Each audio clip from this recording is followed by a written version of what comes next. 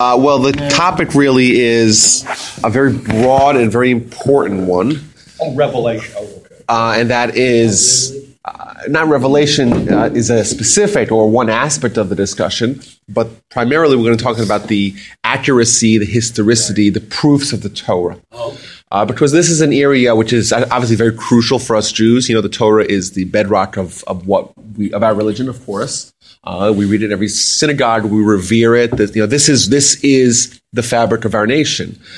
And a lot of people have a lot of mixed feelings about it. There's a lot of mitzvahs that we know, but most of us, I don't know, maybe most of us, a lot of us have read the entire book. Some of us maybe haven't finished the entire book. And what the Jewish people have been claiming for all these years, or the Jewish philosophical mainstream stance for the past couple of millennia, since Moses, for about 3,000 years, has been that the book, Torah, not the entire Bible, the 5 books of the Torah, are written by Moses, this fellow by the name of Moses, and it was dictated to him by God. So Moses is a prophet. The definition of a prophet is someone who is able to be a receptacle of God's communication. Varying levels of prophecy, but Moses is the epitome or the apex of the he's on the Mount Rushmore all alone of prophets, and God dictates to Moses what word to write. So the first word of the Torah is Bereshit. God says, okay, I want you to write Bereshit. Fantastic, you wrote Bereshit. Let's go to the next word, Bara, and that continuing from the beginning of the Torah all the way to the end of the 304,805 letters over 5,845 verses. Right? That's what the Jewish people have claimed. That is what Maimonides writes as being one of the fundamental principles of the Torah, that Jews have to believe that this Torah was written by Moses as per the dictation of God many thousands of years ago, and that was delivered to the Jewish people. As to the status of the last 8 verses, that is the only verses that are in question as to who is the author. The 8 verses at the end of the Torah, all the way at the end of Deuteronomy, discuss the death of Moses. Moses died. So the question is, did Moses write it before he died as a prophecy? Just like many parts of the Torah, Torah is not only non-linear, doesn't follow chronological order, but the Torah foretells things that happen in the future. Right? The Torah makes predictions, and hopefully we'll see some of the predictions today. Was the last 8 verses written by Moses foretelling his own demise? That's one opinion of the Talmud. Was written by Joshua. That's a second opinion. Either way, those are the only verses that are in question. The rest of the 5,830, I guess there would be 38 verses, or 37 verses, were, according to the Jewish tradition, written by Moses as per the dictation of God. So now it's important. There's the prophecies written by Joshua, by Solomon, by David, by Ezekiel, etc. And those were prophets, and we accept those words as being the word of God, so to speak, but not word for word. More like the idea. God says, like, hey, I want you to write so-and-so or communicate this to the Jewish people, and you write it. It has a filter, and that filter is the prophet. They have to put their own input and their own flair and style into writing it. Moses, or the Torah, and the way the Jewish people have always understood the Torah is that Moses didn't input anything. God told Moses, you write this, and he just wrote it. He is just a direct channel between the Almighty and the Jewish people. So that's number one. Now, the ramifications of this is very important. This is why the discussion is a very, very important one. Because for us Jews, our entire nation, our entire religion, everything that we've been living and practicing for thousands of years is all based on that first assumption. We eat matzah on Passover, and we fast on Yom Kippur, and we wear mezuzah. We have mezuzahs on our doors, and we wear tefillin, and we pray. All that is based on that one assumption. All the mitzvahs that we do, all the Jewish teachings that we impart onto our children, all the bar mitzvah studies that we do, the kids should learn from the Torah, all the investment that we do in Jewish charities, the support of Israel, all that is based upon the fact that we're the Jewish people, we're unique because of the Torah. These stories are real, and they are vibrant and active today. It has a lasting effect because the Torah is still active as we speak. That's the ramifications if it's true. If it's not true, if it's false, or if it was fabricated, it was a hoax, Moses was a charlatan, it was written by someone else. Any way that the Torah is not true, the way it's described itself to be true, is written by Moses as per the dictation of God, either written by someone else or the stories never happened, there were no miracles, the whole thing in Egypt never happened, none of the miracles at Sinai happened, none of the 10 plagues happened, all that was made up, and we'll have to examine the evidence. But if that indeed was so, then it's important for us to realize that we're living a lie, collectively. And we have been, and our grandparents have been, and all that they gave up, and all the marginalizations, and all the pogroms, and all the inquisitions, and all the Holocaust, and all that was because we were steadfastly supporting and adhering to a fabrication and a hoax and a lie. Everything. All the collective history of Jewish people was based upon an entire fallacy. So that's why on both sides of the equation, there's a lot of gravity. And for us personally, it could be very unsettling, very uneasy. Like this could be this. I think if we're going to do this discussion the proper way, most people here will be agitated. I hope, because the information is not just some idea that's out there, and it is an idea that's out there. But for all of us, we have to take this idea and bring it within ourselves. We have to ask ourselves, okay, what is the evidence? And therefore, what does it mean? Do you feel that, I feel that most of the Jews in this country do not consider charity and being good and supporting Israel because of Torah? I mean, they're not thinking. Okay. Of Yeah, that's true. That's true. That there's a lot, and a lot of thing on their mind. That's true. That's true. Well, but most Jews don't even know the Torah. Most people don't ever have this hour-long conversation that we're going to have in their lives. They never ever examine the evidence one way or the other. But it's a very important discussion because this. The conclusion that we will draw, that we could draw, or at least the dialogue that we're going to have here is probably the most important, one item of information that we'll ever have to choose in our lives. And isn't there a way of looking at it that it's not black or white, that even if it's not literally true in every single aspect of it, that it's still a worthy way of living your life? That is the preferred answer for all of us. Yes. We all would prefer that to be true. However, so let me reference an idea here. This is what the Talmud says, just to underscore what the traditional perspective has always been. Talmud says everyone has believed that the entire Torah, both written and oral, are true. Everyone has believed it. If someone doesn't believe it, they have no portion on the Jewish people. Talmud is very, very strong about this particular point. You have to believe it in its entirety. How much so? How much? To what degree do we have to believe into the accuracy, authenticity, historicity, veracity of the Torah? If someone says, this is a direct quote from the Talmud, it's in Sanhedrin, I believe it's 99a, 98a, 100a, one in that area I can find it exactly if you're interested. If someone says, all the verses in the Torah are true, besides for one, there's one verse in the numbers, Leviticus and Genesis, doesn't matter. One verse that's not true. He's got no portion of the world to come. That's it. It takes a stance that so yes, we'd all prefer to have this, quasi hybrid. Yeah, it's inspired, it's true, whatever, but not everything. We would like that because that would kind of obviate us from any serious commitment. That's obviously the preferred response that we would. That's what we would all wish kind of was true, because that would give us kind of more flexibility. But the Talmud goes out on a limb and says like this. It says, if it's true, or the perspective that they have, and it's a traditional Jewish perspective, whereas everything's true, every single verse. And not only that, it adds more. It says, in the oral Torah, everything is true, and even every Talmudic syllogism, every proof that's brought out, there's thousands of those are all true, and those are from Moses. So that doesn't seem to open the door for this other perspective. Now, what it does do, and this is also important if we're going to have a serious, legitimate, logical discussion about this, it also provides for the option of it being very easily refuted. It means it's very easy to refute the Torah. Why is that? all you have to do is refute one verse.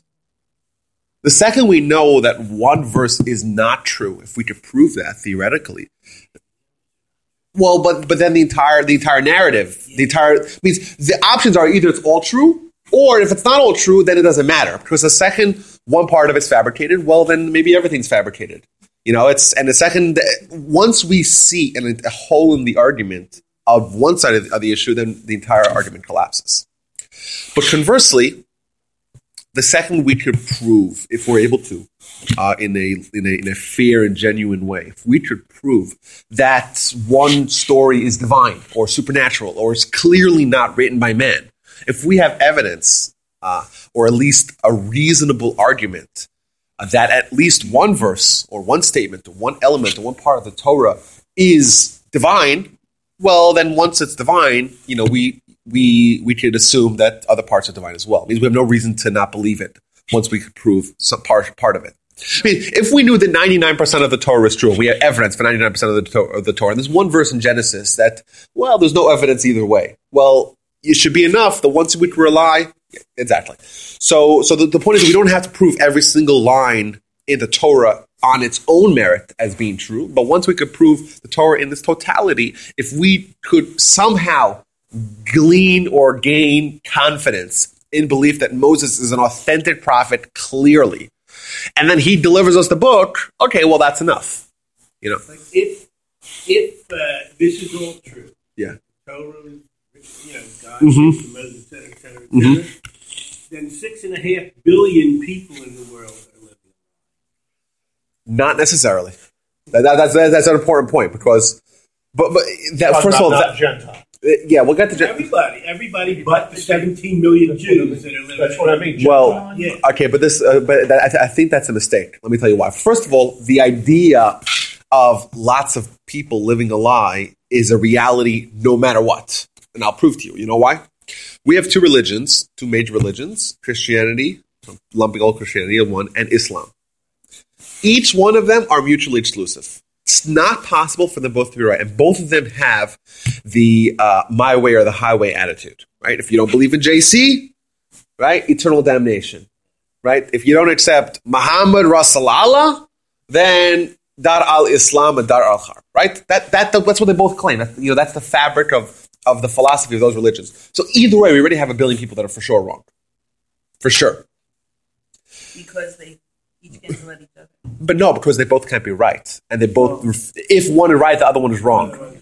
So then at least 1 billion people are wrong. So the fact that there's 1 billion people wrong, that in itself is not so surprising. What actually is, thankfully for mankind, if Judaism is true, that doesn't mean necessarily that 6.5 billion people live in a lie. Why? Because according to Judaism, all the Gentiles need not observe the Torah. Is that right? Wasn't Judaism intended to be the smallest of people? Yes, so it's not a universal, exactly. As opposed to be an example. Exactly. As opposed to Christianity and Islam, where they have a kind of a universal vision wherein the religion conquers all, Judaism is not like that. We don't proselytize. Proselytization is against the Torah. Was there ever during the millennium? Yes, there were some times during the Hasmoneans, the late Hasmoneans, where they forcibly converted the Samaritans. So thus Herod the Great was of dubious Jewish standing because he was a descendant of those Samaritans. Yes, so there were exceptions, but those people acted outside of the law. Yes, so the fact that time where we were, there was a time. There was that one time, 100 years of Hasmonean law. So first and second. What about the verse that says, "I will make you as the sands of the sea, and the stars of the sky"? There will be many. Oh well, that's okay, but that's yes. That's told to Abraham when Abraham is promised to be the father of this great nation. So it's told him that his kids will be as numerous as the sand the sand and the stars. So the simple understanding is that we will have in people there will be as many Jews as there are granules of sand. Now, if you know how many granules of sand there are, According to the estimation that I read, it's a number with 17 digits. Clearly, that's not what the Torah intends. And you know what? They actually found that the number of stars in the known universe is a number that's like 16 times that number. So what does the So what does it mean? So it could mean one of several things. It can mean that just like the sand on the beach is such an enormous number, such a power that you cannot possibly count it. So too, the Jewish people have this quality of not being limited to numbers. The verse talks about, we read it a few weeks ago in the Parsha, that you're not allowed to count Jews. So if you have Jews in the room, you can't say 1, 2, 3, 4, 5, 6. Why? Because the second you assign a finite, fixed number to Jews, you're limiting them. There's 10 Jews, not 12. There's 150 Jews and not 200. It's a finite number. That's why when they used to do censuses, each person would donate a shekel or a half shekel coin, and they would count the coins. They wouldn't count the people. So one of the ideas of sand and stars is that the innumerability of the nation.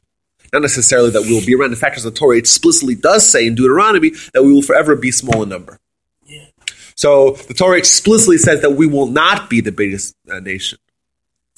So what it means it will be as numerous, it means that we have this quality of not being limited to a number. That's number one. Number two, the quality of a Jew, more so than all humans, is that a Jew has this wide spectrum of accomplishment. God tells Abraham, your children will be the Jewish people. That will be the most remarkable nation on the planet. They'll be the nation that will spur the entire world to accept morality. We're the moral compass of the entire world. We're the guardians. We're the ambassadors of God in the world. That gives us enormous opportunity, enormous responsibility. But we also have the potential liability of not fulfilling our role. Now, what's the most base or sedentary thing in the world? Earth, sand. It doesn't move, it just stands there. What's the most remarkable illuminating element of our universe? The sun.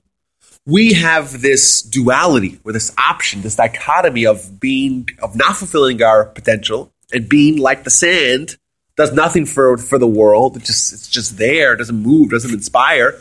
Or it could be like the sun and the stars. We could illuminate the entire world. So God tells Abraham, your children are going to be my people. But remember, they could be like the sand, not very impressive, not exactly set in the world on fire, or it could be like the stars. And there's even a little deeper that, the word for... Well, that's the same sand of the beach, but Earth is just sedentary, doesn't do anything, just sits there. Additionally, another element to explain that particular verse in Genesis is that the Hebrew word for man, Adam, the Talmud says etymologically is half Adama, which means earth, half Adameh, which means I'll be similar to God. Man is a fusion of body and soul, thus a fusion of physicality. You drop a dead body into the earth, it eventually disintegrates and becomes like the earth itself. God created man from the earth, on one hand. On the other hand, we have a soul, which is compared to the Almighty. And if you guys remember, you guys should remember this. What happened to Moses when Moses accomplished or achieved the greatest spiritual status of any human? What happened to his face? I don't remember what happened to his face. And a little bit like what? Like the sun, right? So it says the face of Moses, like the face of the thing you missed this class, Steve. The face of Moses. Remember, with the three things that are measured the world to come, like the sun, right? Our soul is compared to the sun, right? And our body is compared to the earth. Thus, the Jewish people are the fullest manifestation of humans in we're half sand and half stars. And we have the opportunity of becoming stars, superstars, supernovas, rock stars. And we look at Moses, the greatest man that ever lived, and you know what? He had to wear a mask. We know that. We read that in the Parsha last week. Moses had to wear a mask because his face was as bright as the sun. Because he was able to divest himself of the influence of his body, and thus all that was left is the influence of his soul. So yes, when it says that the Jewish people will be as numerous as the sun and stars, it does not necessarily mean that they will actually have the population. It can be one of those three things that we said, and especially we could safely argue that's the simplistic understanding when the Torah explicitly elsewhere says that the Jewish people will not be large in number, will be very few in number. So, but back to Bernie's question, the fact that there are millions and billions of non-Jews out there, so the fact that we have to assume that it can't be that so many people are wrong. Well, either way, at least a whole bunch of people are wrong. Remember, the Christians and the Muslims are it's not possible for them both to be right. So there's at least 1 billion people out there wrong. But thankfully for humanity, the Jewish people do not believe you have to be Jewish to be good. We have the pluralistic idea of if you follow the 7 Noahide laws, if you're basically a decent person, you're considered a righteous of the Gentile, and you have a portion of the world to come, you're good to go. It's interesting when we talk as Americans, we're always talking about the Christians and Islam. We have this huge group of Hindus and Buddhists, and nobody even... Yeah, but they're not in the Western world, probably. That's probably the argument, The fact that there's, 1 billion Hindus earning $1 a week in India doesn't seem to... Well, there are more and more of these in the Western world. Yeah, okay, but... Their numbers are still small by comparison to the others. Either way, so that's that. So we're going to try to embark on this journey of examining some of the evidence. I actually gave a 5-part series on this topic because the evidence is copious, it's voluminous. There is a remarkable amount of evidence. I spent some time also talking about some of the quote-unquote counter evidence or counter proofs to the Torah or the questions, kind of the classic Bible criticism questions or some of the moral questions or some of the ethical, philosophical questions. There are some questions that need to be engaged with thoughtfully and sensitively. So it's a lot. We're going to try to do this all in one class. We probably won't be successful. But we're going to have a challenge because, like I said, it's going to agitate every one of us here. We all have built-in biases, and I'm saying myself included. We all have a way of life, and we feel threatened when that is questioned. No one wants to reassess their life and their priorities and what they consider to be important, and what they kind of, just probably by default, how they establish their relationship with the Torah. You say most people let's assume it's somewhere in the middle. Everyone has whenever there's an argument, the truth is probably somewhere in the middle. So you have the fundamentalists saying the Torah is 100% true, and then you have the people say it's not true. Let's probably assume it's somewhere in the middle. We probably subconsciously or even consciously, we kind of establish that, that equilibrium for ourselves. But for the purpose of this discussion, we're going to try to start with a clean slate and see where the evidence brings us. But it's not going to be easy, especially, this is an important point, especially because we have an incentive for the Torah to not be true. Because the second the Torah is true, it's binding for us.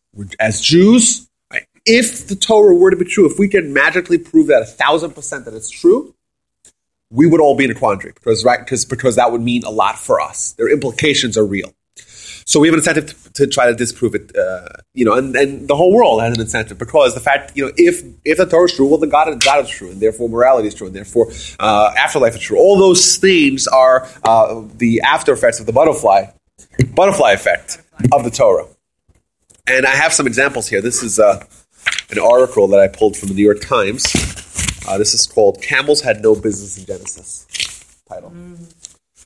And this article, to me, the New York Times, one of the most prestigious, Democratic. Yeah, okay, but I'm saying it's a prestigious journalistic, entity, or all the news that's fit to print. All the news that's fit to print. So this is an article, very short article. I have a copy. It's written by John Noble Wilford of. I doubt he won any Pulitzer for reading this article. Either way, this was in the New York Times. Exactly. So this is a year ago, February 2014, And they said that this article your eyeballs will pop out if you read this, literally on the floor. Why? Because the argument this article I think is a Yours? yeah. I had to pick him up, scoop him. This article is an example of the vendetta that people have against the Torah, and even someone like the New York Times somehow they slip by the publishers. Yeah. But the article is basically that hey, look, the Torah, lots of stories of camels. Abraham had camels, and Jacob had camels, and Joseph was brought with camels to Egypt. Lots of camels in Genesis. Camels had no business in Genesis. Camels weren't domesticated until much later. That's the argument. The stories Genesis happened about 3,800 years ago, so about 1,800 before the Common Era, 1817, depends where in Genesis you're talking about. And Abraham, Jacob, and Joseph have camels. And we know now it's not true, says the New York Times. How do we know it's not true? What's the argument? How do you know that it's anachronistic? Right? Anachronistic is where you have a historical document that references items that were not yet invented. So, like if you read a book about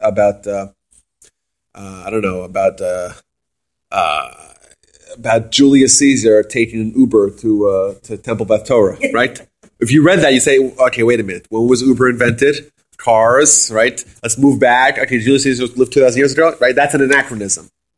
So they want to argue here that camels in Genesis are anachronistic. What's the evidence? So the evidence is from an Israeli guy. Shockingly, an Israeli guy wants to contribute to this. Noam Mizrahi, an Israeli biblical scholar. What's the evidence? How do we know that Abraham, Jacob, and Joseph, 3,800 years or 800 years before the Common Era, did not have camels? Well, you're saying that because they weren't domesticated. Because they weren't domesticated. How do you know they weren't domesticated? That I don't know. So what they say is because like this. They could still have them whether they were domesticated or not. That's one argument, okay? Two archaeologists in Tel Aviv University, they found domesticated camels in the 10th century before the Common Era. Centuries after the patriarchs lived, and decades after the kingdom of David, according to the Bible, which is actually not true. But either way, they couldn't find any camels that were domesticated earlier. You hear this? That's what he cited. They found. Well, that's also. Well, let's assume that they're right. Okay, let's assume that they found domesticated camels dated to the 10th century before the Common Era. Doesn't prove nothing. Yeah, that doesn't mean You were 12 or 15, or I'm like, it's like imagine I went to the library and I said, show me I want to see the archives of the New York Times. I found there was an article from May 15th, 1952. Clearly, there was no New York Times articles published before that, right? I mean, that's what passes for journalism with regards to trying to disprove the Torah. This passes. If you could show me that camels existed after Abraham, clearly Abraham didn't have it. That's what the argument is saying.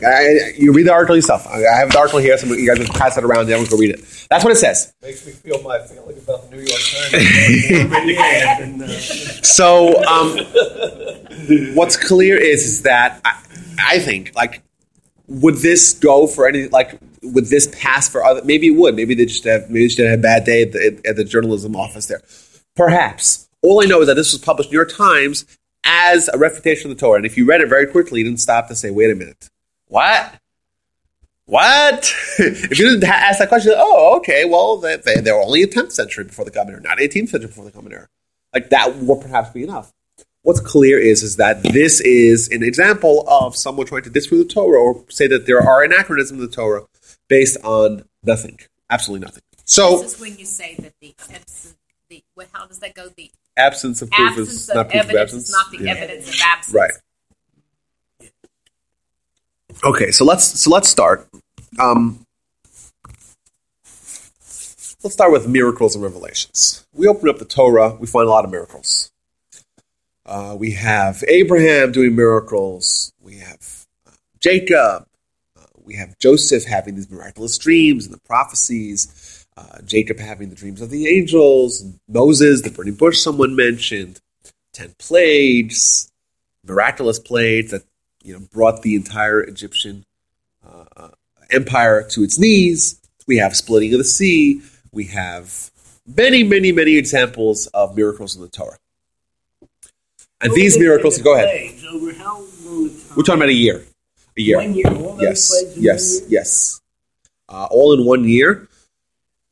From Moses at the age of 79 to Moses at the age of 80. And the plagues were, each one of them lasted a week. Moses predicted them beforehand. Or some of them he predicted before them, some of them he didn't.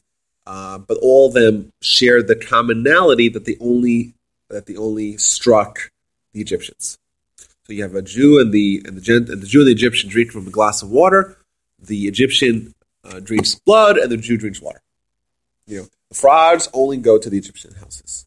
The lice only plague the Egyptians, etc., etc. The animals of the Egyptians die, but not the Jews. The wild beasts attack the Egyptians, but not the Jews. The hail of ice and fire destroy the Egyptians' homes and properties and livestock, not the Jews, etc., etc. Death of the firstborn. Who dies? All the firstborn of the Egyptians. And this is all delineated in the Torah. Darkness. Everyone's frozen in place for 7 days. V'chol Yisrael hayel or b'chol moshe same, something like that. The verse says, but the Jewish people had light. So directed, a calculated plague on the Egyptians, not on the Jews. So these are the miracles that are told in the Torah. We have the book. We still have the book today. We could all read it. It's copied into many, many languages. One of the best-selling books of all time. The book's the Torah. Stories of miracles. Narratives of miracles. Okay. Well, Abraham, for example, he battled with the Abraham battled with that four of the battle of the 4 armies versus the 5 armies. Single-handedly beat.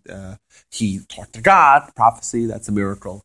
The miracle means supernatural, something which is clearly an event that can only happen if God is running the show. So that's how I define a miracle for this purposes. So he communicates with God. What other miracles? Well, he meets those 3 angels. They come to his house.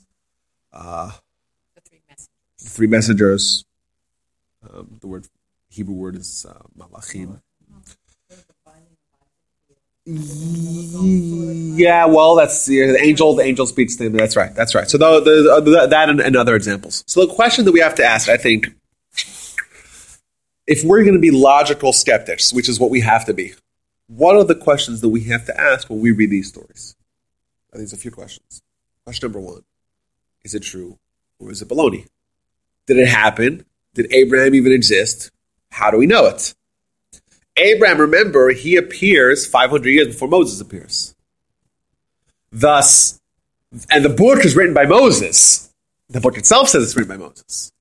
So Moses is the author. Assume Moses is the author, and he's writing about Abraham. It happened 500 years earlier. Who knows? It's a long time. A lot could have transpired. How do we know? Moses never met Abraham. Abraham died way before Moses was born. He's his great-great-great-great-grandfather. Right? So the question is, how did it happen? Did it happen at all? And every miracle that we say, Elijah revives the dead, or Elisha revives a dead boy, or the Talmud tells us of miracles of Pinchas ben Yair. He split the sea. Joshua split the sea. It's another great example. How do we know it's true? What evidence do we have? Maybe it's false. Maybe it was made up afterwards.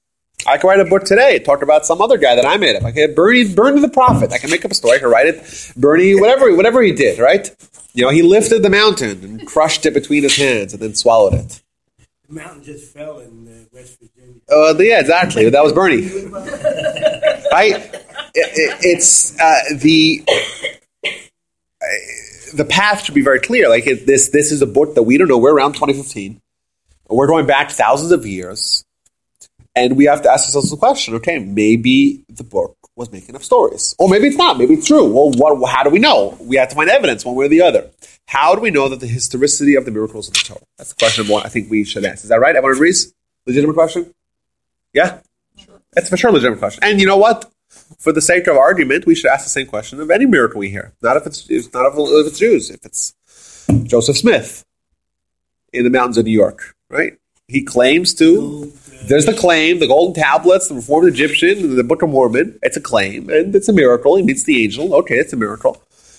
How do we know it's true? And Mormonism is one of the fastest growing religions in the world. Yes, it is. Mormonism? Mormonism. Well, Particularly it in starts South from America. 1 and goes to 2. That's pretty fast. Well, it's South not America like a billion is to 2 just billion. huge. well, why did you just? I'm just curious. why Joseph you said Smith, Mormon should regular Christians Or exactly. Jesus ascend to heaven. Exactly. That's another great example. Every religion has its miracles.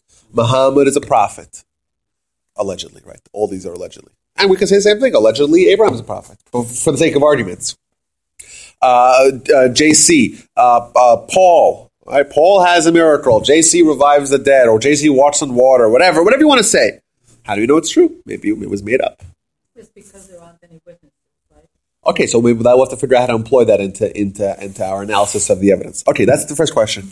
Number 2, how do we know if something is, maybe it would happen? Let's say if I brought in, David Blaine or David Copperfield here, they could do a trick and they could convince us that the Statue of Liberty disappeared, or they walked through the Wall of China. Like maybe Moses or Abraham or JC or anyone was, a very talented magician. So somehow the miracle was accepted, but it was, it wasn't real. It's not real evidence to divine interplay. Ty Penn's done some wonderful things. I don't think he's God though. But, what does he do? He does magician. Really? Yeah. Like you show your cards and like He's reach in your pocket. Oh A wow! lot of rabbits. There's a great story. There's a great story in the Talmud that tells of this one Jew who went to Alexandria, which was the hub of sorcery, and he says that he went and he bought a donkey. And he bought it from the Egyptian guy. The Egyptians did sorcery all the time, and he got home and it started raining on the way home. He's walking with his donkey, and it started raining on the way home, and his donkey just melted and became a plank of wood. Somehow the guy managed to change, to take a plank of wood and somehow do some sort of illusion, some sort of sorcery to make it look like a walking donkey. And then he went to his friends. He's like, "What the heck just happened?" He's like, "Of course you know. Every time you buy anything from the Egyptians, you have to douse it in water. Of course, everyone knows that. He didn't douse it in water." They're like, "Why? Why should they?" Because that's what they did. The sorcery was a big deal. How they did it, who knows? But assuming that was possible, we have to ask ourselves the question: was it real? Was it divine? Is this something real, or is this some sort of sleight of hand? And one way to find that out is how many times did it happen? Once, if you were tricked once into buying the plank of wood, you would next time make sure you take the hose and spray it real good. You would investigate it. So the miracles, did they happen once, happen twice, happen 1,000 times? How broad was the reach of the miracles? And that makes it very hard to falsify. So obviously, if you have a miracle that happens every day, or if you have a miracle that happens for years and years, then it seems to have more legitimacy than a miracle that happens once, that, JC walked over water. Okay, well, maybe he was wearing those fancy shoes that have those flotation devices on them. But if every day someone's walking on water, every single day, and you watch it from all angles, he'll do the magic trick twice. We had a magician come to one of but there was an event that I was at, the magician was there. And he did this fantastic trick. He did it to me. He basically put an entire deck of cards in my hands. He's like, okay. And he did some sort of shtick. And he's like, okay, now open your hands. I'm like, what are you going to see? I'm like, I still have that deck of cards there. I open up and there's a block of glass in my hand. I'm like, what? How did he do that? But then he did it again, and I videotaped him. Then I saw what he did. He diverts your attention. He does it like this, and then with his left hand, he pulls out the block of ice and replaces it. How does he get it in your hand without you feeling? No, because he puts the top card as a card. Then he pulls it out. Oh, that's your card. Oh, okay. The card covered the glass. I get it. Yeah, he does two tricks. He does two tricks at once. He's like, okay, here's your card. Okay, good. Okay, what do you have in the rest of your hand? But then once he did it twice, I'm like, okay, I got it. If someone does the trick again and again and again and again, or someone does the miracle again and again, and it's experienced by a lot of people, of course, the broader the reach of the miracle, the less likely it is to be false. I used to do magic too. The most important rule is a good magician never does the same trick twice with the same audience, because it's more likely to be found out. Really? So that's another example. If it was a trick, it's likely going to happen once, only once. If it's a real miracle, it potentially can happen again and again. And lastly, this is also a very important question. What is proof? Let's assume JC did walk on water. Let's assume for everything he did, there was no flotation device, no pontoons, nothing. It was real. So what? What does that prove? So it was a miracle. It proves it was a miracle. Does it prove that he was God or anything like that? Absolutely not. Absolutely not. Let's say JC revived the dead and ascended to heaven. Does that prove anything? No. Why? Does it prove that he's a God? No. Why? How do we know? Way before JC ever arrived, we have Elijah ascending to heaven. We have Elijah reviving the dead. We have many, many stories of people splitting seas, of people. We have Rabbi Eliezer, one of the Tanaim, the teacher of Rabbi Akiva. What did he do? He was able to uproot a tree without touching it. Uproot a tree and move it 400 feet away. He said something, and the walls of the Beis Medrash caved in. The walls of the house of study caved in. He said another thing, and the river started flowing the opposite direction. Did anyone for a second claim that he was God? Absolutely not. Did anyone for a second claim that Moses said he was God? Also not. A miracle does not necessarily... Assuming a miracle is true, what is a proof is the last question we have to ask. Okay? Bless you, yes. Okay, so that's what we have to ask. So what does the Torah say? So Torah records many prophecies, miracles, and also predictions. Maybe we'll get to that as well. So what's a list? Just give a list of some miracles here. So the 10 plagues of Egypt we mentioned. Each one of them directed, guided, this is the story. We'll have to see if it's true or not. Death of the firstborn, parting of the sea. The entire sea suddenly parts and everyone was able to walk in dry land. Jewish people, that's what it says in the Torah. It's with great pomp and details. The sea splits, this is in Exodus. Sea splits, Jewish people walk through, the Egyptians follow suit, and the water crashes down upon them. They're able to walk in dry land. All kinds of attempts of explanation. Real explanation. Yeah, real. What do you mean real? Non-miraculous. Volcano. Yeah. Santorini.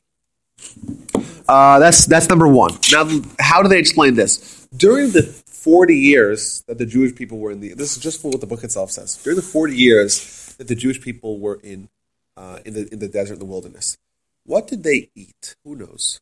Manna. What is manna? Bread from heaven. What does it mean? Could be poetic. I mean, it may not. It details. Well, it tells us what it is. It tells us what it looked like. It tells us what it tasted like.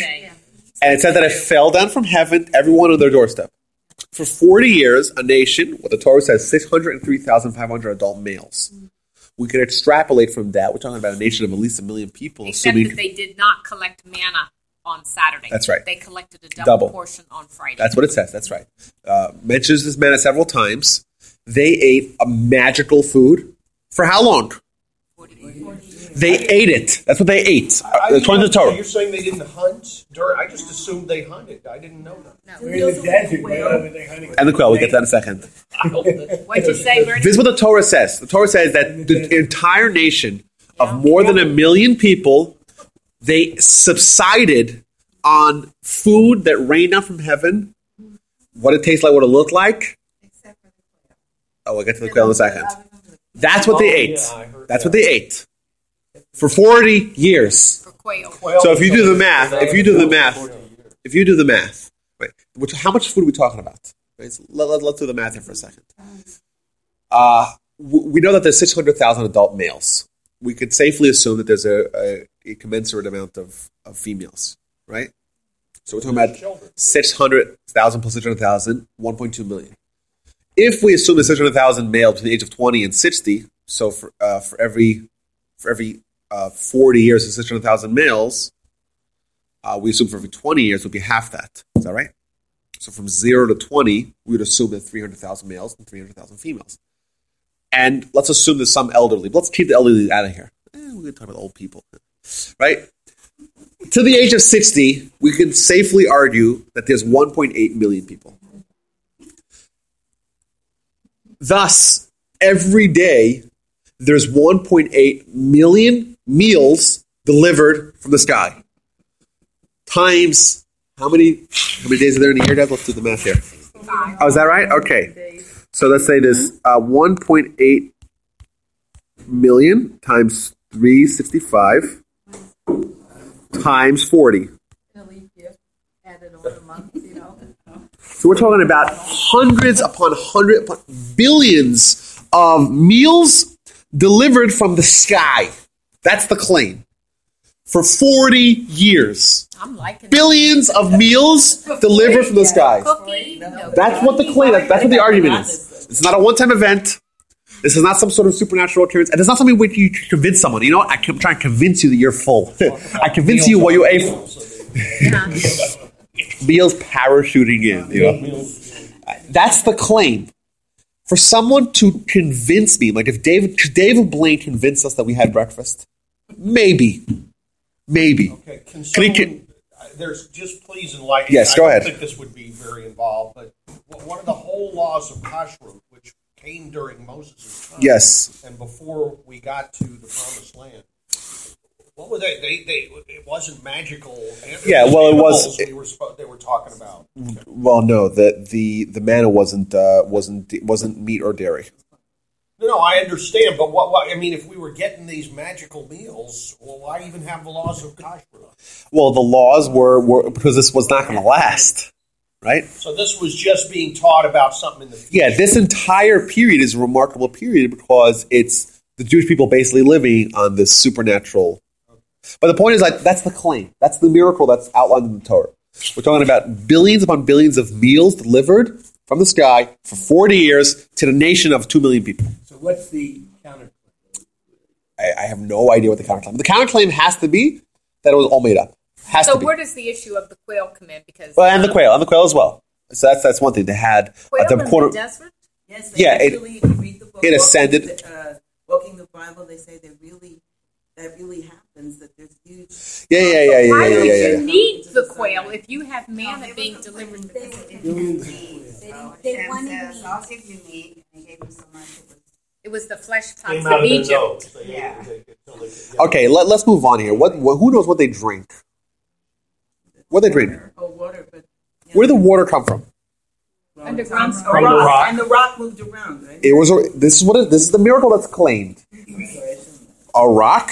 I don't know. Maybe it was big or small rock. Let's assume it was probably. It's a mobile rock. A rock that traveled with him that was just gushing water. I would just drink. That's what everyone drank from. That's what the claim is. That's the miracle. They drank for how long? Millions of people for 40 years. You can assume we're also about billions upon billions of glasses. But then the rock at one point got stuck. And Right. Moses When, had to talk, and- well, yes. So when Miriam, Moses' older sister, died, Right. the rock ceased operations because it was in her merit. God says, talk to the rock. He hit the rock, and that kind of caused a little disaster. That's at year 37. Yes, but I Or thought the reason 35. he got in trouble for that was he took the responsibility. Yeah, this is a Said, big "Must I discussion. get the rock," as if it was him that was providing the water to spring forth from the rock, and not God. Now, when they were traveling in the desert, the Torah says that for 40 years there was a cloud, a bunker buster cloud, a cloud that flattened mountains and destroyed predators that surrounded them from all four sides during the day. So they would walk on flat land. At night there was a pillar of fire surrounding them. That's what it says. This is for 40 years. It's not a one-time event. Additionally, this is what the Torah says. Their clothing grew with them. You had a clothing, you're a little kid, you got a little onesie, it becomes a little twosie, right? That's what the Torah says. Their clothing grew with them. And it's not a one-time event. It's not for one person. These are miracles that are encompassing an entire nation for decades upon decades. These are clearly the most unique and comprehensive set of miracles that ever happened. Question. Okay, so this is the question. So if these miracles are true, if these miracles are true, we clearly see divine intervention, we clearly see divine oversight, divine supervision, divine power, divine knowledge. That's clear. For sure. That's not. I don't think that's an argument. The question is, how do we know it's true? Maybe it was all made up. Well, you could ask the reverse. How do you know it's not true? Yeah, okay, but let's assume it is true. Assuming it's true, or assuming we want to believe it's true. Okay, well, how do we know? Maybe it was made up. All we have is the book, right? We're working backwards from the book. That's all we have. How do we know that it's true? You can't really. Well, maybe we'll find out today. But you can't really prove it didn't happen. But you can't necessarily prove it did happen. Well, let's see what the evidence is. Okay. All right, none of us were there, right? So we're working backwards. So we have to say, did it either happen or didn't happen? Is that right? Those are the only two options. And the first evidence of this Torah being written was what, 500 BC? What, extant copies of the Torah? Yeah. The oldest copies of the Torah that we have today, well, we know that the Torah was copied in the 3rd century before the Common Era. It was copied into Greek. The Septuagint, that's right, on the Ptolemy. So we know that it was in the hands of Gentiles for at least 2,200 years. We have Jewish traditions before that. But we know that it's an ancient document for sure.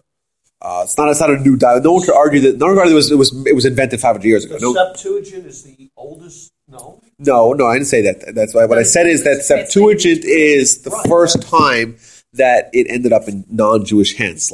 So it was in our hands, and then you could argue away, or maybe it was tampered, or whatever. The Jewish people, they kind of perpetuate this myth. That would probably be the argument that most people who want to reject the overwhelming evidence would pursue. The Masoretic text, the whole Masoretic era is in the 8th, 9th, 10th century. I was going to say, I thought that was before. No, that's not the text. The era where they spent a lot of time there. But we have extant copies from the Dead Sea Scrolls. Those are 2,000, 2,100, 2,200 years old that we have today. There's still some that I know we haven't found. But all this means we don't have a document that goes back. I'm saying we have traditions, we have documentations, we have stories, we have names of people, we have a lot, but we don't have any kind of impartial observer that was there that we still meet. They're still around today that would tell us. So we have to work with what we have, with system evidence we have. So a question like this. We have these wonderful miracles, and if they're true, we could accept the Torah as being true, we could accept God as being true, etc. But how do you know that these miracles are actually happened? So this is a few important points we have to link together. Number one, the book says Moses, who was obviously a prime player in this whole narrative, he wrote the book and he gave the book to the nation. So the argument that the book was written either by Moses but delivered to a different people or by someone else entirely and who convinced an entire nation are both disproved by the book itself. Because the book itself says Moses wrote the book and gave it to the nation that experienced those miracles alongside him. So the book itself says that this book was given by Moses to the very people that were eating the manna and were eating the quail and that had the experience of their clothes growing to them and had drank the water from the rock and had experienced all that. Those are the people that received the book. That's what it says in the book itself. Thus, if it happened in a way other than the way it described, the people that received the book, they would know automatically that it's not true. Because all you got to do is read the book and say, wait a minute. The book says the Moses gave it to us. Who's Moses? I see Ezra. Or I see Jeremiah. I see Ezekiel. I don't see Moses. Where's Moses? Right? And no one had a reference, no one had a record of this book beforehand. This guy wrote the book just now. He says, how does the press look at my new book? My name is Ezra. Here, it's true. It's from God. Observe all the laws. You say, okay, maybe it is. Let's see. What? Moses wrote the book? Not Ezra? And Moses gave it to the people that experienced these miracles? Not to me, who's 800 years later? I mean, if it happened in a way other than the way it claims to have happened, it is falsifiable from day one. Because it itself claims that Moses delivered the book to the very same people. And in generality, when we look at historicity of an event, if it's historical, if it was documented by the people or in the era of the people that it happened to. Thus, Christianity, so the four Gospels, Matthew, Mark, Luke, and John, were written after Jesus is dead for at least 60 years. 60, 70, 90, different, right? It's not historical. It wasn't written by anyone that had ever met Jesus, right? So it is already, and it doesn't claim to be historical because it's very hard to claim that you're historical because it's falsifiable, right? Books that are false are not necessarily perpetuated to millions and revered by millions because it's disproven from day one. The Torah is the only one that has this. Not only that it has the miracles that allegedly happened to millions of people, those same millions of people got the book. And that's what it says inside the book. So if it didn't happen the way it purported to have happened, would we still have a copy of it today? Would it still be revered by millions across the world? How would it get started? And let's imagine it wasn't true. Let's, for argument's sake, imagine it wasn't true. How would someone go about developing and selling this idea? Assuming it's Moses, right? Let's say I'm Moses. I wrote the book. It says I wrote the book.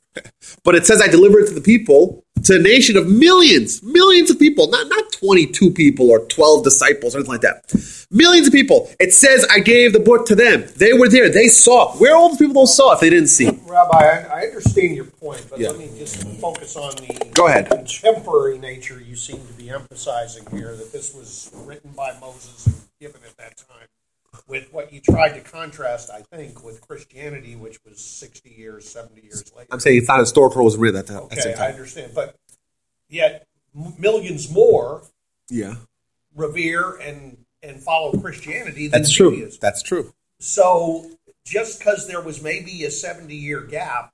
No, okay, but right now, for our argument's sake, we're not debating the reach of the respective religions. We're debating the veracity of the respective religions and the veracity of the respective miracles. Every religion is based upon a certain divine quality or divine claim. There's a divine claim in every religion. Judaism, also Christianity as well, Islam, Mormonism. Every example that you want to bring. There's a prophet who claims to have some sort of miracle or revelation, and they teach the tenets, the beliefs of that nation. That's my point. How different is Judaism from every other one? Number one, the book is written at the same time that the miracles happened. By the same people. No. Okay, we'll get to the Ten Commandments in a second. But the Torah itself, Moses delivered it to the entire nation. And did he deliver it orally? No. Written. He wrote it. He wrote it. Delivered orally as well. He delivered orally as well. But we're talking about the physical book. The very same people that experienced the miracles received copies of the book, or so it claims. That's what it says. If it was falsified, my point's like this: we have to argue both sides against each other. So it may be true, maybe it's false. What is more reasonable? Could we imagine a situation where it was false? Is it possible for us to concoct a situation where it's false? It would be very, very hard. You have to have someone, either Moses or someone else, but someone perpetuate a very clear, bold-faced lie. Why? If Moses was the one, let's say if it's Ezra, like a lot of people claim, Torah was written by Ezra. Right? Torah was written by Ezra. A lot of people make that claim, like quote-unquote Bible scholars. There's a fundamental problem with that. The Torah itself says it was written by Moses. The Torah itself says that there's millions of people that experience something. If those people didn't experience something, and Ezra's trying to sell this, how does he sell it? How would you go about selling it? You can't do it because you're selling something which is in itself, just by reading the book, untrue. And let's say Moses did it, but it never happened. So you would say, hey, Moses, wait a minute. I read the book. It says there's 600,000 people that experienced the Mount Sinai experience. And that were in Egypt and that saw the plagues and ate those billions of meals delivered from God. And Who are those people? Where are those people? How come no one remembers of these people? How come you're the one who tells us about the people? And also, it says in the book that you, Moses, delivered it to those people. I don't remember that happening to me. Did it happen to you? Do you remember being 40 years in the wilderness and drinking water from a rock? I don't remember that. I've been living in Kingwood. I don't know anything about no desert, no wilderness. Moses, I don't believe you're telling the truth. And you know what? I'm not going to live my life based upon these very restrictive laws that you have for me because I know you're a snake oil salesman. You're a charlatan. Right? Who would follow the very detailed minutiae of laws that are very restrictive? What I can eat, what I can do on Shabbat, what do I have to, the mitzvahs I have to do, the charity I have to do, all the restrictions. The Torah is full of restrictions. I want to have my cheeseburger. Why should I listen to Moses? People are very suggestive. Very gullible. It's easy. Okay, so this is where we have arrived. The only way for the Torah to not be true, is if Moses convinced a nation of millions of Jews, of our antecedents. Remember, you can't convince. The Jews themselves are a stiff-necked people, right? And we still see it today. It has transferred genetically very, very well. This quality, right? So the only way for us, the only argument that we could try to finagle to try to say the Torah is not true is that Moses somehow was able to enchant the people to such a degree, these stiff-necked people that didn't listen to him at all. And Moses, by the way, if I was Moses and I was writing the Torah, I would not write as many derisive things about myself, as an aside. Moses is vilified. These are all like kind of the ancillary proofs, the kind of the psychological perspective. If Moses himself was writing it, he would certainly do a better job in raising his profile. There's no one in the Torah who's castigated as much, as often, or as harshly as Moses. And I've also heard the argument that... No, if Moses... But we're moving away from... this to all the people, they were mostly illiterate. Were they not? Were they literate? Yeah. Was there a written language then? Or did it just erupt? Well... The Hebrew word to read is also the same word. They gave Yes. he wrote this out. The Jews were always literate. So what's the argument? I'm sorry? Literate as slaves. Absolutely. The Jewish people, whenever they were in the harshest of times, the Jewish people were always literate. So Pharaoh sent them to school. Not Pharaoh, their parents taught them. At times, this is an important point. At times where the general population was 99.9% illiterate, the Jews always had 100% literacy, always, throughout the generations. Why would you think that was different at that time? The grandchildren of Abraham weren't literate? Come on. You have to remember, though, the people in the desert weren't just Jews, they were a mixed multitude. That's right. Many Jews stayed in Egypt. Yeah. I mean, many Egyptians, and those ones who caused the majority of the problems. I want to say that 80% left. Died. 80% died. Oh, 80% died? You mean in the desert? no, In didn't Egypt. They didn't leave Egypt, they say. No, a large percentage didn't leave Egypt. And also Okay. that they put so many negative features of so many of the characters, that none of them are perfect human beings. They all have flawed. Whereas if it was written by people. Yeah, that's a good argument. Yes. Let's move another step ahead here. He's really rolling up his sleeves. Abraham does miracles, Jacob does miracles. Those are not historical either. Those are not what? Not historical either. Moses lived after them. Right? Moses lived after them. Thus, Moses writes the Torah. It's not historical. Why do we believe the miracles about Abraham? It's a good question, right? Is that any different than the miracles about JC or miracles about anyone? Right? It's not verified. It's one person, right? We see the miracles about Moses in those entire 40 years. That was experienced by millions and verified by millions. There's hundreds of billions of meals that were delivered. All of like that we hear. But the Torah gives other miracles. What about that? The answer is absolutely you're right.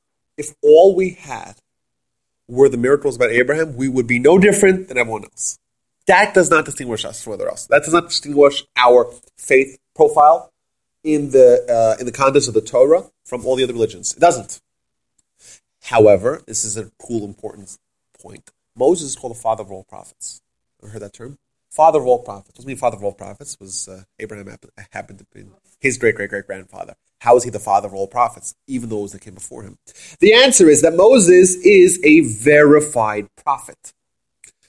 Moses, we all know, because we were all there. When I say we, I mean the collective millions of Jews that were there. They experienced at the foot of Mount Sinai Moses being called up as a prophet, disappearing onto the mountain 40 days and 40 nights. The Ten Commandments there, this incredible, miraculous experience that happened to millions of people. We know that Moses is a prophet. We have no doubt about it. We have evidence to that effect. Thus, when Moses tells us a story, it gives us the book that says, oh, Abraham was a prophet.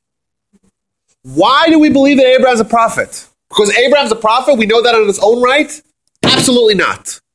Rather, because Moses told us that Abraham is a prophet. Thus, we only believe in that Abraham is a prophet, Isaac, Jacob, Joseph, because of Moses. And even the ones that come after him. Moses lays down the requirements of what constitutes prophecy, who could be a prophet, etc. The laws of prophecy, or the criteria of prophecy, was given to us by Moses. Thus, we believe to future prophets, Joshua, Ezekiel, Samuel, etc., only because of Moses as well. But Moses was personally verified by all of us. Now, okay, so locked out. So the book is historical. The book is contemporary to the time. If the book was recording the personal miracles of Moses, well, maybe Moses is lying, but in fact, the book is recording the miracles of everyone. Number one. Number two, if Moses gave the book to other people, well, Moses is lying, right? Because it says that Moses gave it to us. Moses gave the book detailing and delineating the miracles that happened to the very people that received the book. Now you'll say like this. This is the next point. Okay, what's the significance of the book? Maybe the people that accepted it, they accepted it only because the book didn't have that much of a ramification in their lives. Maybe they said, you know what, we'll accept it. Moses is a really cool guy, but the story is nonsense. I think that if you were living that life and you had manna coming down, I don't know. I can only go so down this road with you so far. I'm not so sure you would have all that much convincing to do because you're experiencing. Of course, but remember, that's my point. If the manna did come down, of course. If the manna you're marginalizing whether it did or it didn't. If you're there and you're experiencing it, this book is probably not that significant. Already you're there. You're experiencing it. How far of a stretch would the belief it's not at all, for sure. That's my point. If the manna, my point is, let's play devil's advocate here. Let's assume that the manna didn't happen. Let's assume it's not true, right? So you want to argue, you know what? Why was it accepted? Because they didn't make a big deal about it. It means my argument like this: if the manna is true, then we're fine. We're in the promised land. Assuming it's not true, let's assume it didn't happen. But Moses is a really cool guy. He donates a lot to the synagogue. Let's accept his word, even though it's nonsense. Would they do that if it was a book of fairy tales? Maybe. A percentage would. Perhaps a percentage would. But this is not a book of detail, of fairy tales. This is a book of law. Law that's binding for every single Jew. Law that's very restrictive. Law that unless you were convinced it was divine, you would never in your right mind follow it. Never. Who would follow these laws? Who would say, we get to the example of the laws. Who would say, you know what? It's an agricultural society. You eat what you grow. You eat what you grow. If you don't have food to eat, you die. There's no Salvation Army or Houston Food Bank. But this book tells me, you know what? Every 7th year you take a year off. No agriculture. Don't plant a field. Don't plow the field. Don't worry. God will provide. unless you were absolutely convinced that this was the word of God, you would never in your right mind follow it. If the Jewish people treated the book of the Torah, or they accepted the book of the Torah, clearly they believed it, because otherwise they would never follow the laws, that many of them are very distant from accepting it on just simple human intellectual terms. Unless you were convinced that it was divine, you would never say, you know what, I'm taking a year off. Sabbatical. What am I going to feed my kids? They're going to be hungry. Don't worry, God will provide. Unless you were convinced that it was divine, go ahead. And the trees too. Trees, and that's an example. You take a day off of work or Shabbos. You don't plow your field. You don't plant your field. Nothing. Day You off. don't milk your cows. You don't do anything. A day off, an entire day off. Right? Would you do that? Sure. I heard too that wasn't quite. I heard when another lecture that was quite common for people to marry their aunts and things like that, and the Torah comes out says you can't do that anymore, and that means that those people had to Divorce their wives. That's right. Okay. Yeah. The Torah, the Midrash thing. Rashi quotes that people were pretty upset because they all divorced their wives. But I mean, I'm not just negating what you just said, but you also look at the fact that in the history of Christianity, people let themselves be put in the arena and killed by the lions and all those terrible things they did on the basis of their faith too. That's true. That's true. So they clearly. So my point. I agree with that point. People will only do these things if they're convinced that it's true.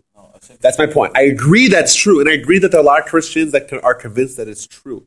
A lot of Muslims are convinced that it's true. My point is like this: the Jewish people had the most information at their disposal. I can convince you guys that something's true, but then I say, well, hey, listen, it happened to me in a dream. You'll never know if it's true or not. Right? I can say, listen, it's true, and I can convince you. You could believe in it and blow yourself up on a bus because that's what Muhammad wants of you, right? A lot of people could be convinced that's true. The Jewish people had the most information at their disposal to verify whether or not it was true or not. If you did not, experience the miracles in Egypt, be at the foot of Mount Sinai, eat manna in the desert for 40 years, right? Drink water out of a rock. If you didn't have that happen to you, fire by day or fire by you would know it's not true. Right. I think that there's a legal term. Yes, go ahead. But there is a legal term called the preponderance of evidence. And I think that's kind of the analogous to what you're saying. Yeah, you could believe based on, say, less evidence, so to speak, that Jesus did this, and so therefore I'm going to follow it. But there's more because of the contemporary nature of it, and just that people were living at the time. Is it a one-time event? Than, say, these other things. That's right. It's not a one-time event. Remember, Jesus walked on water. He didn't. I don't know. He did it once, allegedly. Right? Written years and years and years. He recorded years and years. But we don't have no historical evidence that guy ever existed. None. There isn't a single contemporary book that was written during his lifetime about this wonderful, great, influential individual. Right? There isn't. You go ahead. So I certainly understand this Moses thing, but back up a second with Abraham. Which again, Moses much later, there weren't any evidence. So, that's right. So based just like the JC, we can't really believe the Abraham. Absolutely. But like I said, the only reason why you believe in Abraham is because of Moses. Yeah. Moses is called a verified prophet. If Moses had a Twitter account, it would have a little blue check next to it. Right? Mm-hmm. Because Moses was verified. We believe it was because we knew, we saw. Thus, when Moses tells us that Abraham was a prophet, we don't believe because Abraham told us or someone else told us. We believe because Moses told us. It's like believing the Gospels about JC then. They told us, and even though they weren't there. Yeah, but they're not verified. You mean it was because it says in the Torah that the Jewish people stood at Mount Sinai and heard the first few commandments. Is that right? Well, so like we said, there's two, what we just started was the easy one. We did the easy, then we'll do the more difficult or more pervasive or more exhaustive or more influential, more powerful one. We just did the simple proof. But the simple proof is that they experienced these miracles, all of them individually. That's how you ate. What's on the menu for today? Manna. And tomorrow, manna. But wait a minute, I don't see any manna. Let's go to the store. The shelves are empty. There's no manna. It's going to descend from heaven. So you did today, tomorrow, Tuesday, Wednesday, Thursday, Friday, following Sunday, next month, the month after, next year. That's what we're eating for 40 years. Okay, where are we going to drink? Can we invite the Culligan man in here? Right? At the Ozark? No. Let's go to the Rock. That's how they live their life. They live their lives in the miraculous fashion. Go ahead. Then why were they hungering for the flesh pots? So that's a good question. The Torah castigates them for that. The Torah says is that they you know why? And the deeper level here is that the manna was a spiritual food. It wasn't a sizzling. They wanted a sizzling steak. They wanted something that their mouth could water, just like slather their face on. That's what they wanted. I get it. And they were called out for it. The manna is this incredible thin, crystal-like food that you had to concentrate on it. It was demanding. It was spiritual food, but it was food. That's what they ate. That was their bread. Nation, millions of people. That's remarkable. Let's get to the national revelation thing. And this is kind of the I would say the much higher level kind of evidence, a little bit more esoteric. But this is also an example that is unique to Judaism, and something that if we want to contrast Judaism with a religion, or just get a historical context for our religion, it should be something which is very eye-opening. So, every religion has the same model, I would say, that there's a prophet, or there's a conveyance of prophecy, and a conveyance of tenets of belief, and it's going to be in a form that's a revelation, a form of revelation. So God comes over to the prophet and says, "Oh, here's the Book of Mormon," or "Oh, here's the Quran," or "Oh, here's the New Testament," etc., etc.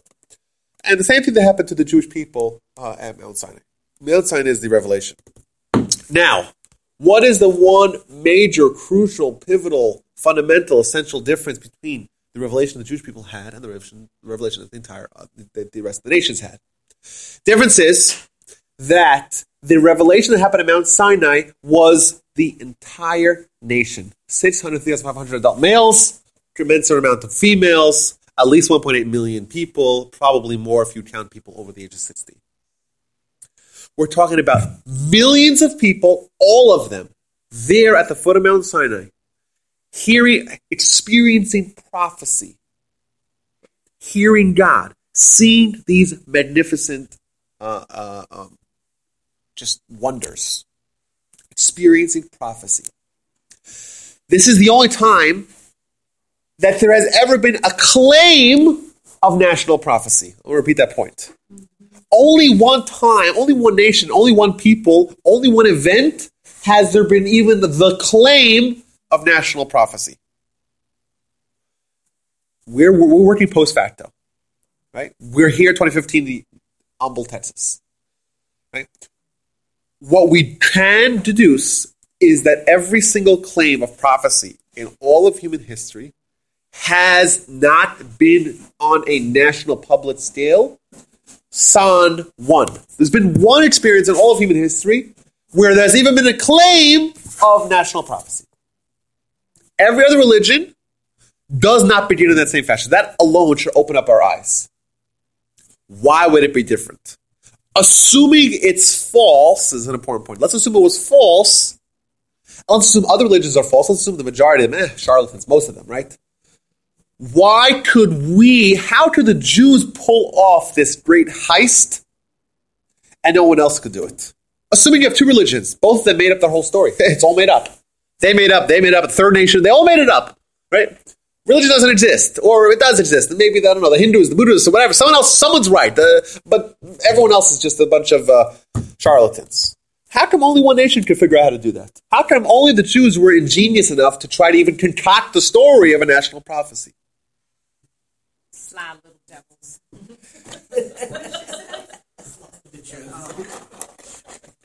Isn't it the legalistic kind of Judaism? No, the answer is that this is what happened.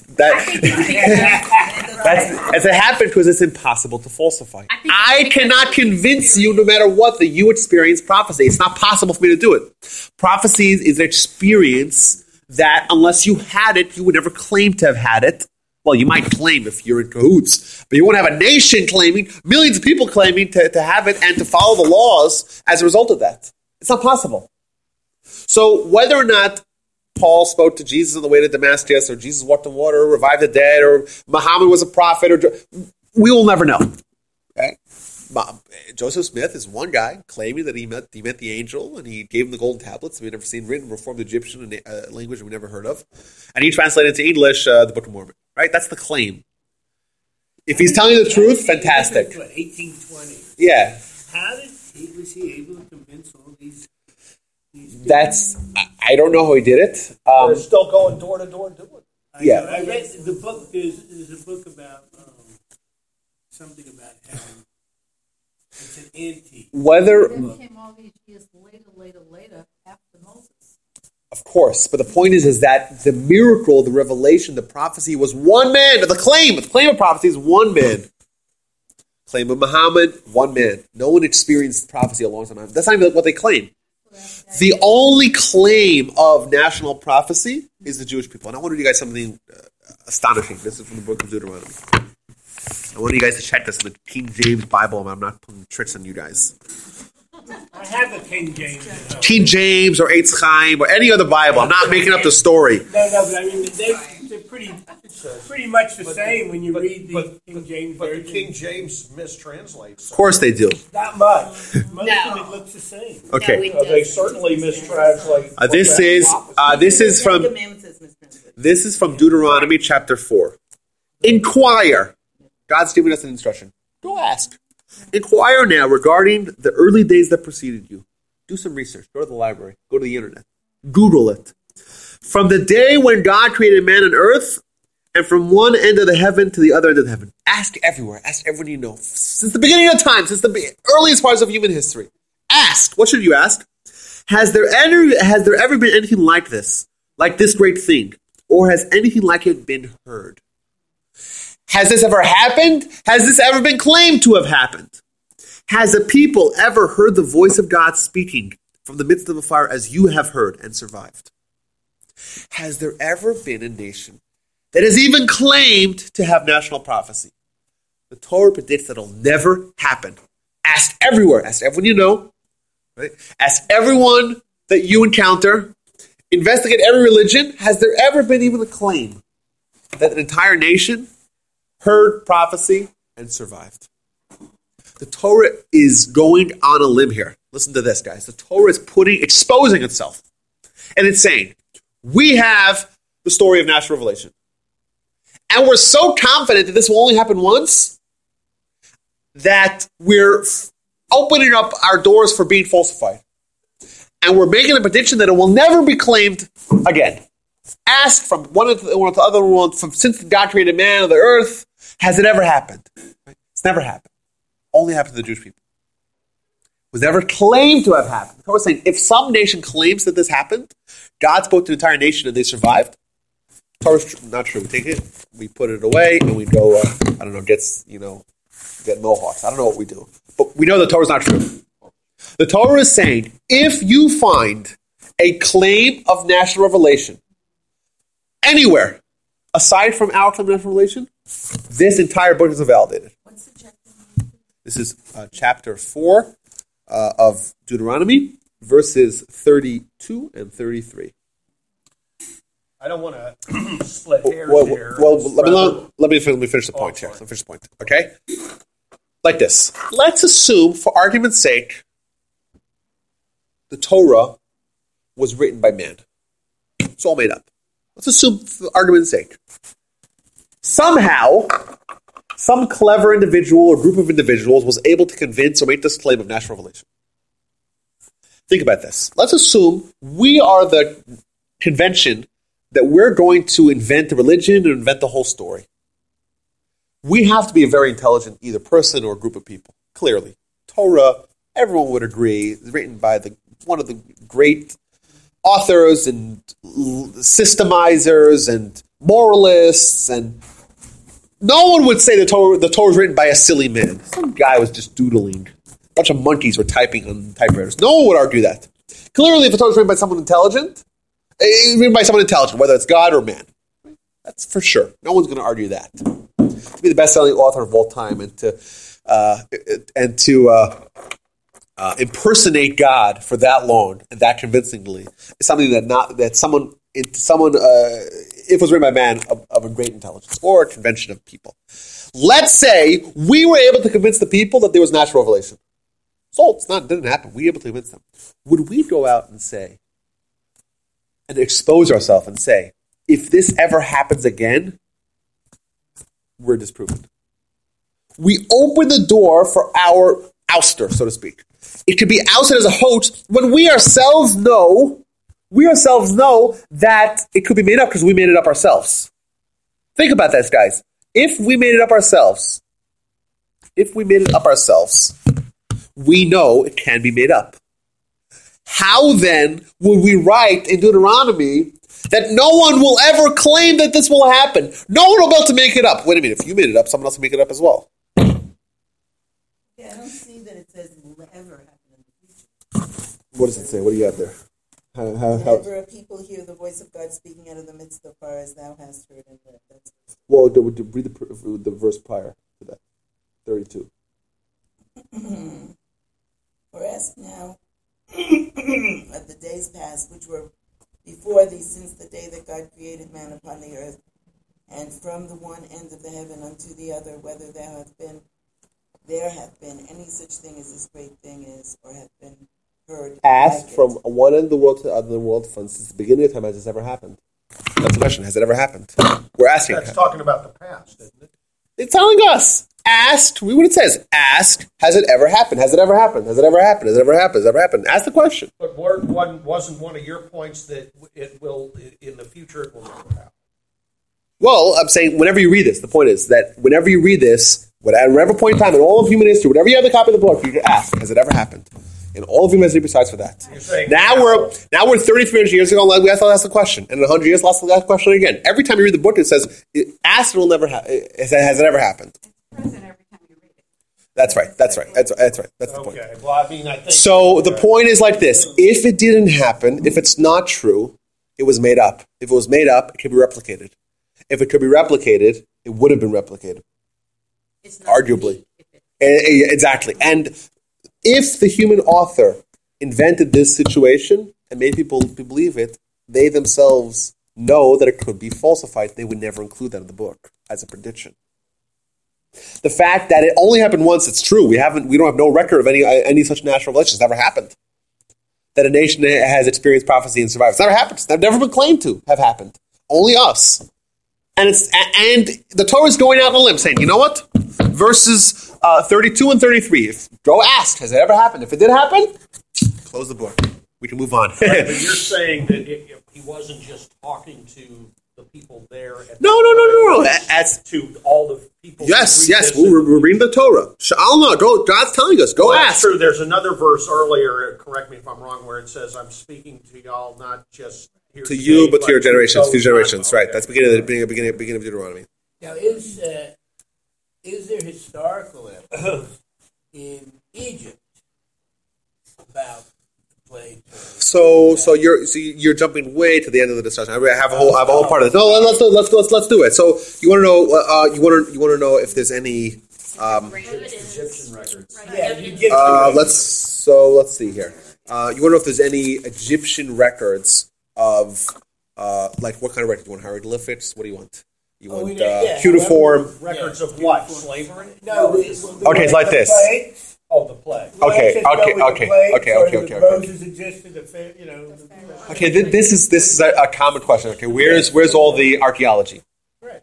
I have this in the 5th class. This is all the first class where we come. 5th class of this discussion. That's okay. Because you asked it, Bernie, and because I love you a lot, and because you were the one who prompted us to have this discussion, we'll address it. You want to know, where is all the evidence? Where is the physical evidence? 1, 2, 3, 4. Skip it all. Let's go all to the end. The others first. I can't talk about it. We need the Egyptian server. Let's see. It's like we need Hillary's server, you know. Good luck with that. Yeah. So your question. First, you need to have a man that's got a fact test. She's not quite as So like this.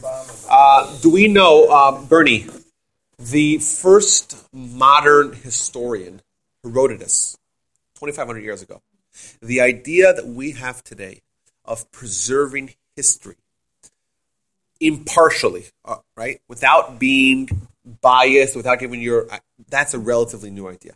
It didn't exist before Herodotus. So just the idea of a nation broadcasting their own demise is unheard of. We have examples, like we have Sancherib in the British Museum in London. They have Sancherib, who was the Assyrian, the king of Assyria, and he was the one who destroyed the northern kingdom of Israel about 2,600 years ago. We have some extant pottery shards or something like that. Sancherib and I vanquished the entire people. And then we have him claiming that I have surrounded Jerusalem and I'm about to attack. Right? We have no record of his ultimate demise, because people didn't go out of the way to broadcast their own misfortune. History was written by the victor, right? And now, here's a great, and also archaeology. Remember, lack of evidence is not evidence of lack, and we do have some good stuff. But the idea of physical remains is always it's always up to interpretation. So you have some people like the Bible maximalists who take all the archaeology of the Bible as being more proof versus the minimalists who say it's less proof. This is not a subject that we could. There's a huge debate on this issue.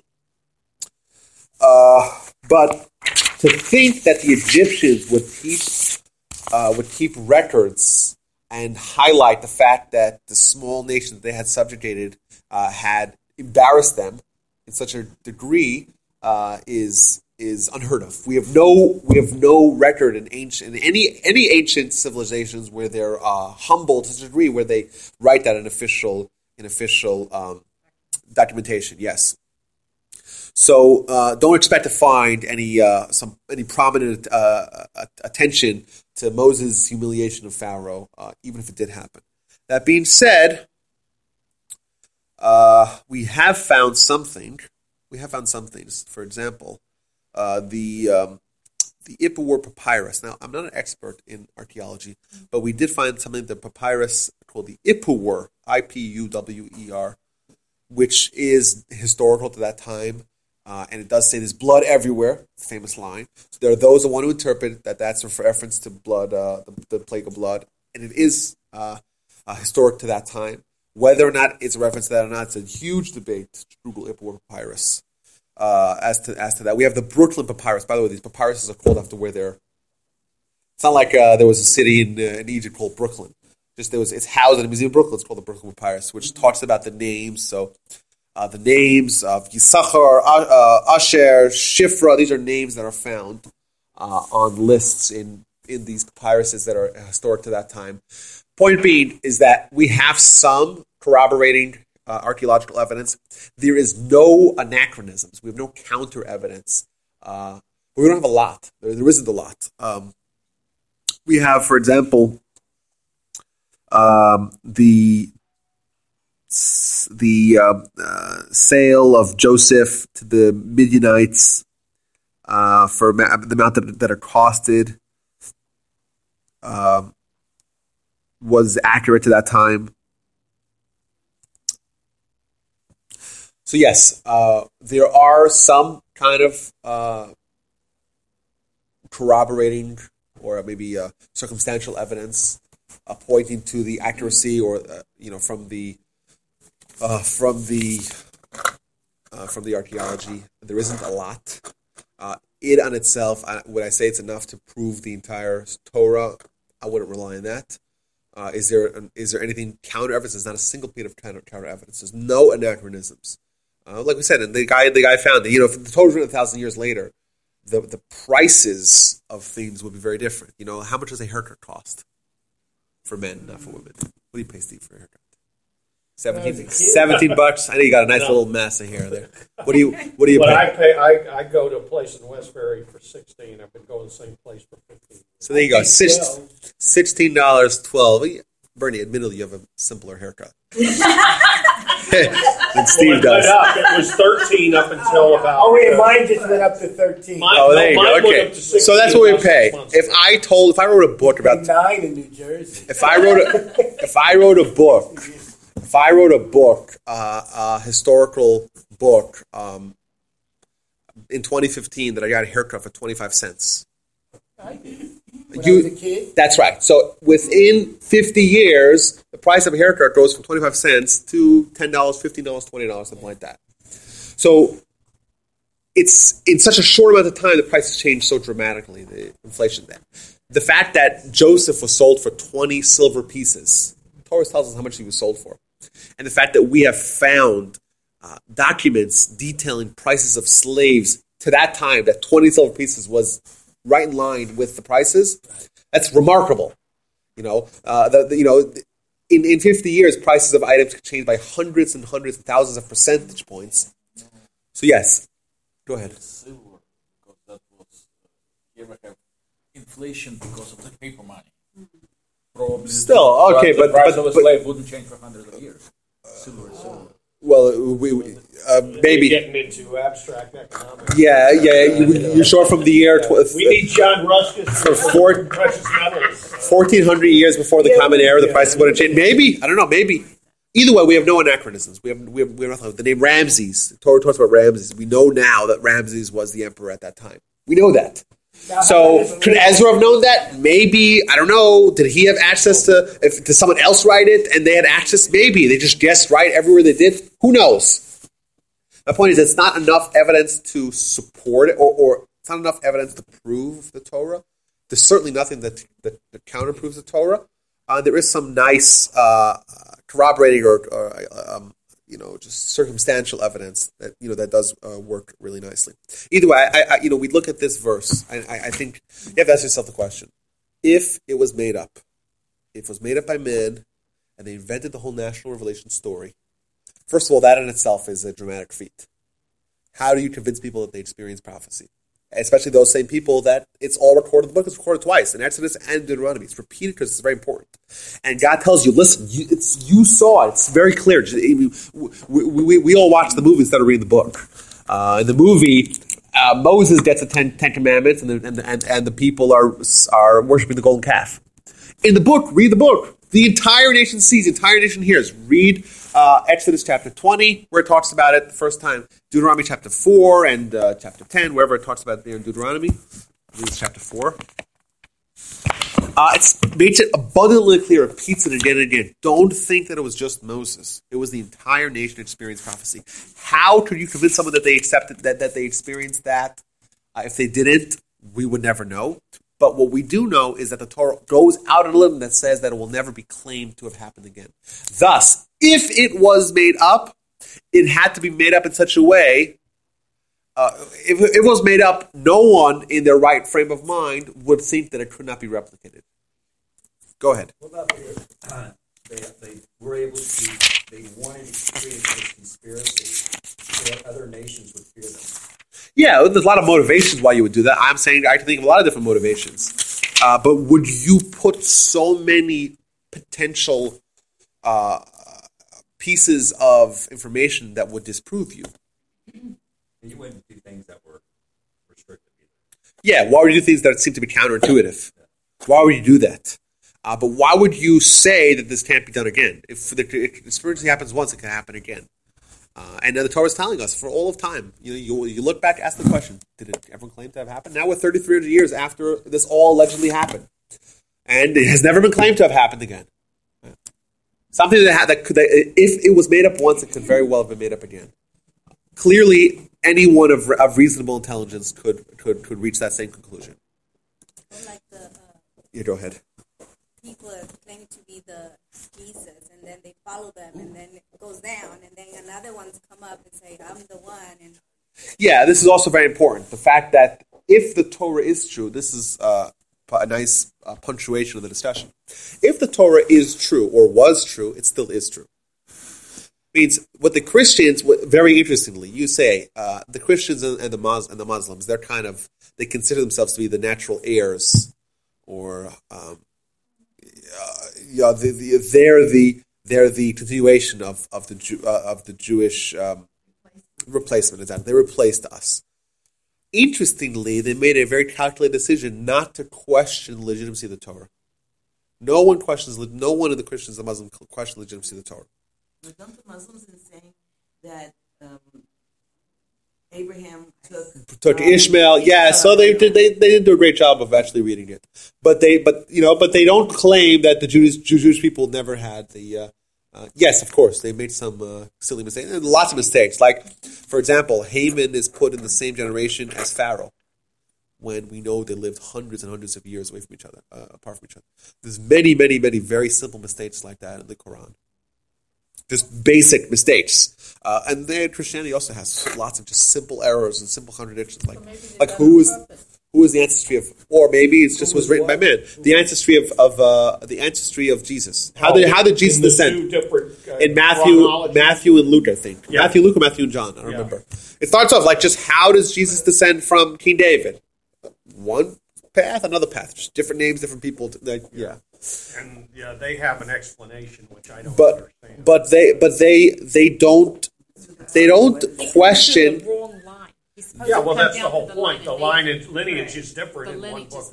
Yes, but there's some sort of explanation which I don't want to disrespect anybody's faith, but it sounds like gobbledygook to me. You're just not a genealogist. Or you just don't believe in accepting things upon faith. Well, faith alone. In conclusion,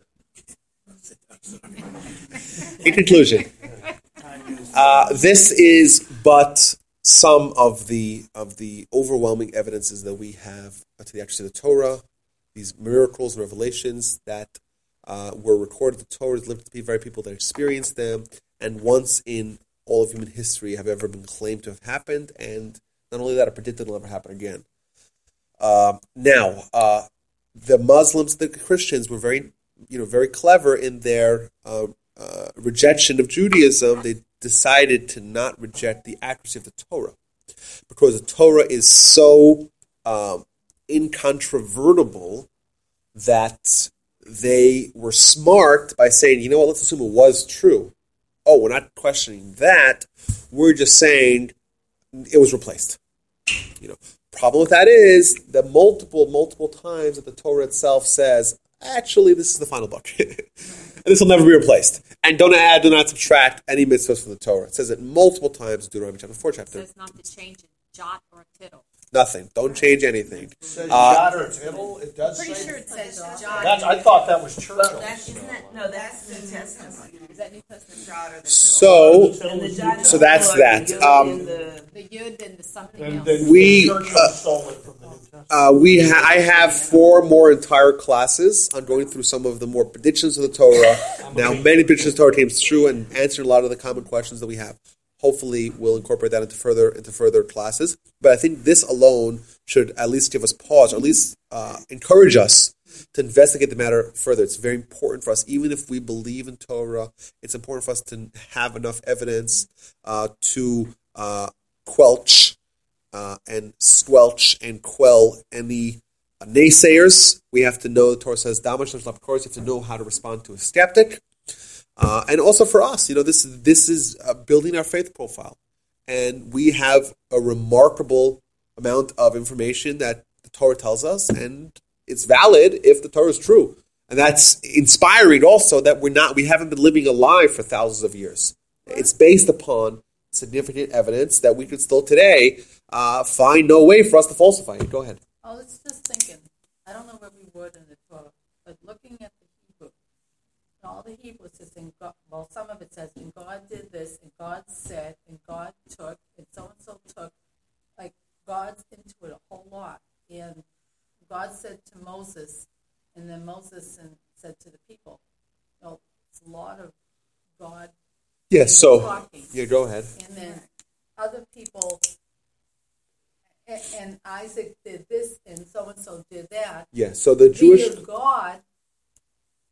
claim is, I mentioned this at the beginning, is that the Torah was written by Moses.